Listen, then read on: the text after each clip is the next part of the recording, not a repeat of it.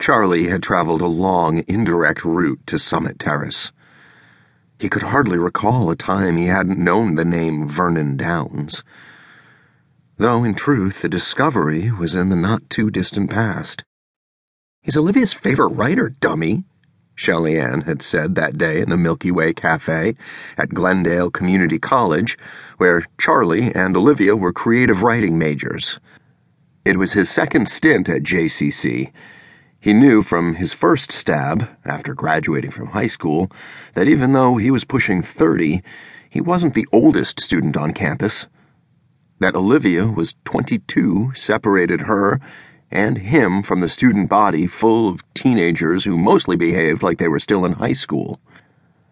And the retirees taking classes as a hobby. Only Shelley-Ann could make him self-conscious of his advanced age. He ignored her. Long used to Olivia's roommate as the price of Olivia's companionship. He'd met Olivia, an international student from London, the previous semester in Intro to Creative Writing. Over the prior summer, Charlie had read an interview with a writer who had a background similar to his. The writer was an army brat and had lived all over the world.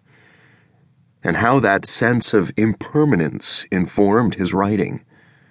Whether or not the writer was being self-deprecating, Charlie couldn't tell, but the piece spooked him a little, as the writer seemed to intimate that there was no place in the workaday world for those with such an upbringing. And so he enrolled in the creative writing class with more hope than ambition. Discovering Olivia across the conference table seemed to confirm the impression Charlie had taken away from the interview. Olivia's nationality gave her an air of otherness, and Charlie perceived a kinship in the way she was both present, but from somewhere else entirely. Olivia hadn't told her parents that she dropped out of Arizona State University the first week of the fall semester, so she could pocket the difference in tuition between ASU and GCC. If anyone could fully comprehend the narrative of his past, and, more importantly, overlook its irregularities, it was Olivia, who confessed that she liked the attention, which was all the encouragement Charlie needed. What began as a crush on a pretty girl with a sexy accent quickly evolved. "What did he write?"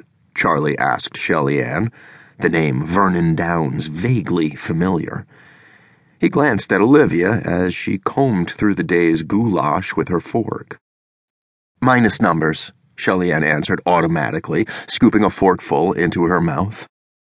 He looked at Olivia for help, but she was apparently absorbed in thoughts of Vernon Downs and minus numbers. More troubling than the notion of Olivia's secret admiration was the apparent truth that Shelley-Ann had been privy to the information, but not him. "You should really read it," Olivia said. "You never finished it, liar," Shelley-Ann accused. Olivia shrugged her off. "Of course I did."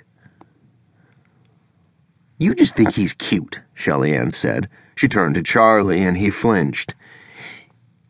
"He's in the movie for a second. He only has, one line." Olivia giggled, embarrassed. "So what?" she asked. "He wrote the book it's based on, didn't he?" "The book is nothing like the movie," Shelley-Ann snorted. "But I guess you wouldn't know that, huh?" "So what?" Olivia said again. She had never found Shelley-Ann as intimidating as Charlie did.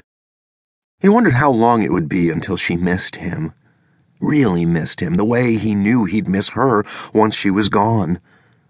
A visa issue stripping her of her international student status after the spring semester.